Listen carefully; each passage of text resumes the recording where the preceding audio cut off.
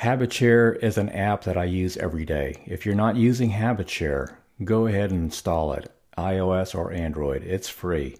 It's one of my go-to favorite apps that I use to create and track habits each day that you just read on your phone on HabitShare that basically say your self-talk statements. And what that's going to do is that's going to train the positive voice inside your head, the neutral voice inside your head, and you're going to be feeding the positive and the neutral and starving the negative, which is what we want to try to do. Full disclosure, HabitShare is not a financial supporter of this podcast, but it's a great app that I use daily, and I just want to share it with you. Now on to today's episode.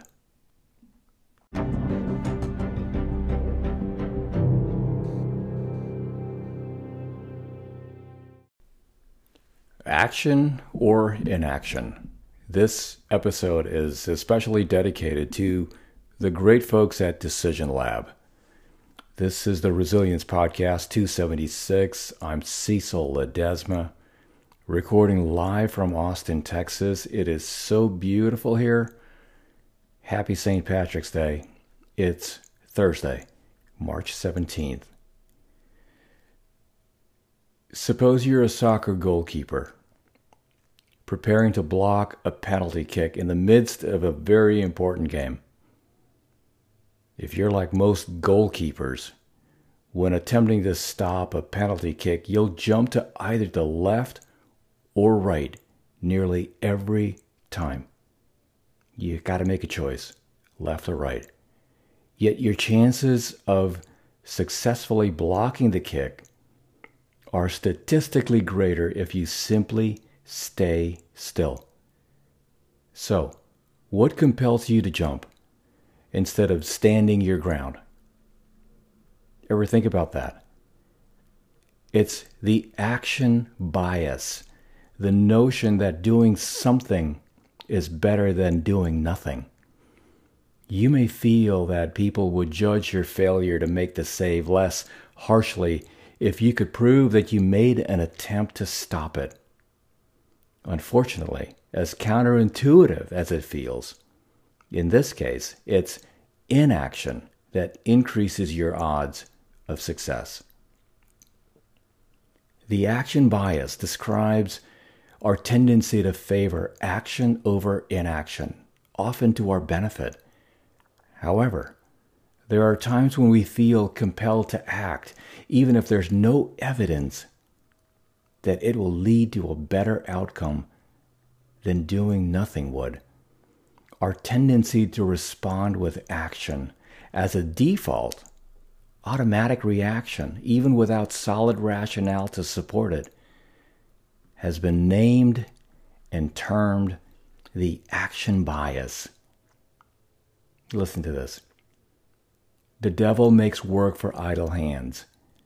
That is an old expression that emphasizes the notion that staying busy will keep you out of trouble.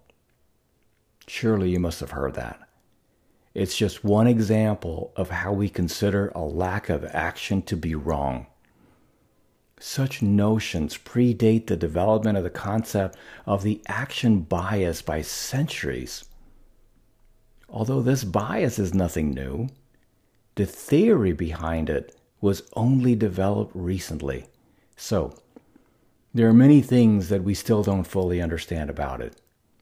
Despite these limitations, researchers have found some evidence for what context gives rise to the action bias. Our propensity for action stems from our need to be in control.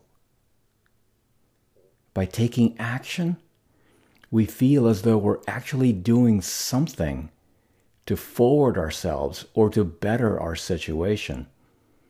Actively doing something makes us feel as though we have the capacity to change things, while doing nothing makes us feel like we've given up and have accepted that we can do nothing more. Essentially, action makes us feel better about ourselves than inaction, which serves as reinforcement for this behavior. You know, Overconfidence has been tied to committing the action bias. While in some cases we take action in order to regain our sense of control over the situation, in others, we take action because we feel that we have significant control over the outcome. Still not convinced? Listen to this. I want you to consider the financial markets, where overconfidence causes people to trade frequently, as they're certain that their decisions will lead to lucrative outcomes.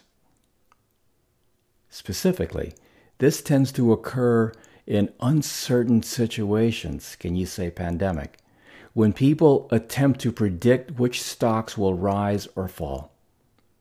Their confidence in their ability to make such predictions incites them into action. Granted, in these cases, action may pay off, but often it's discovered after the fact that it may have been better to take a more hands-off approach.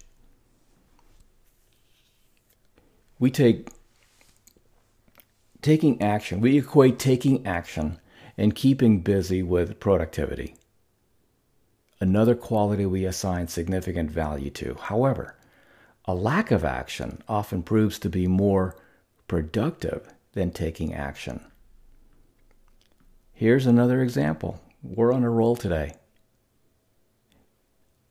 Imagine being stuck in traffic. Imagine being in bumper-to-bumper traffic on a highway. And whose idea was it that leaning on your horn is going to move traffic along? Still baffles me. So you might find yourself frustrated at the fact that you're moving at a snail's pace, and consider getting off at the first exit to take another route to your destination. This could wind up taking even longer than staying on the busy highway would have, and could cause you to use even more gas. While logic tells us that staying on the highway is more efficient, we feel that getting off of the highway is the more efficient decision. This is because when we sit in traffic, we feel like we're getting nowhere, while on the other route, we're able to drive at a reasonable speed. Here, taking action is actually less productive than deciding to stay put, even if it doesn't feel that way. So, choosing inaction over action doesn't mean giving up. As a matter of fact, it's frequently more productive to do so. Consequently, it's necessary to avoid the action bias so that action doesn't continue to be our default response. Choosing a lack of action is a good practice in patience, which can be challenging to develop. Self-control is a skill that needs to be cultivated, and the more we work on it, the stronger it gets. Remember, the goal here is not to eliminate action as a response altogether. The point is to give equal consideration to inaction as a possible response, and to avoid automatically resorting to action. In doing so, will allow for more effective decision-making and more profitable outcomes. So, the next time you're stuck in traffic, instead of becoming frustrated and getting off the highway at the first possible exit, sit for a moment and rationalize your situation, taking a pause to think through the consequences of action versus inaction can help you support or find fault with your initial urge to act. And that's it for the Resilience Podcast. See you real soon.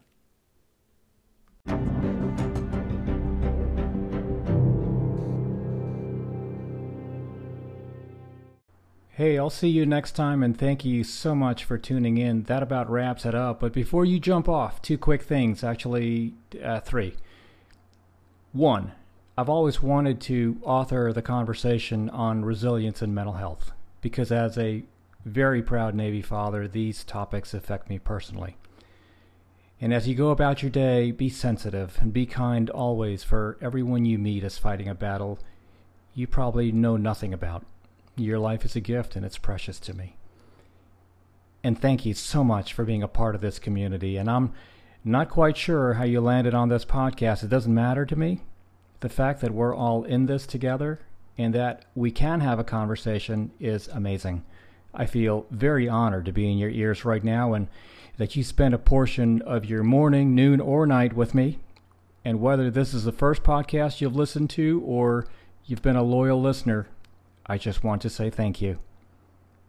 And last, please, I would be honored if you checked out my website at cecilledesma.com. You can connect with me on LinkedIn. You can follow me on Twitter at Cecil Ledesma. Peace.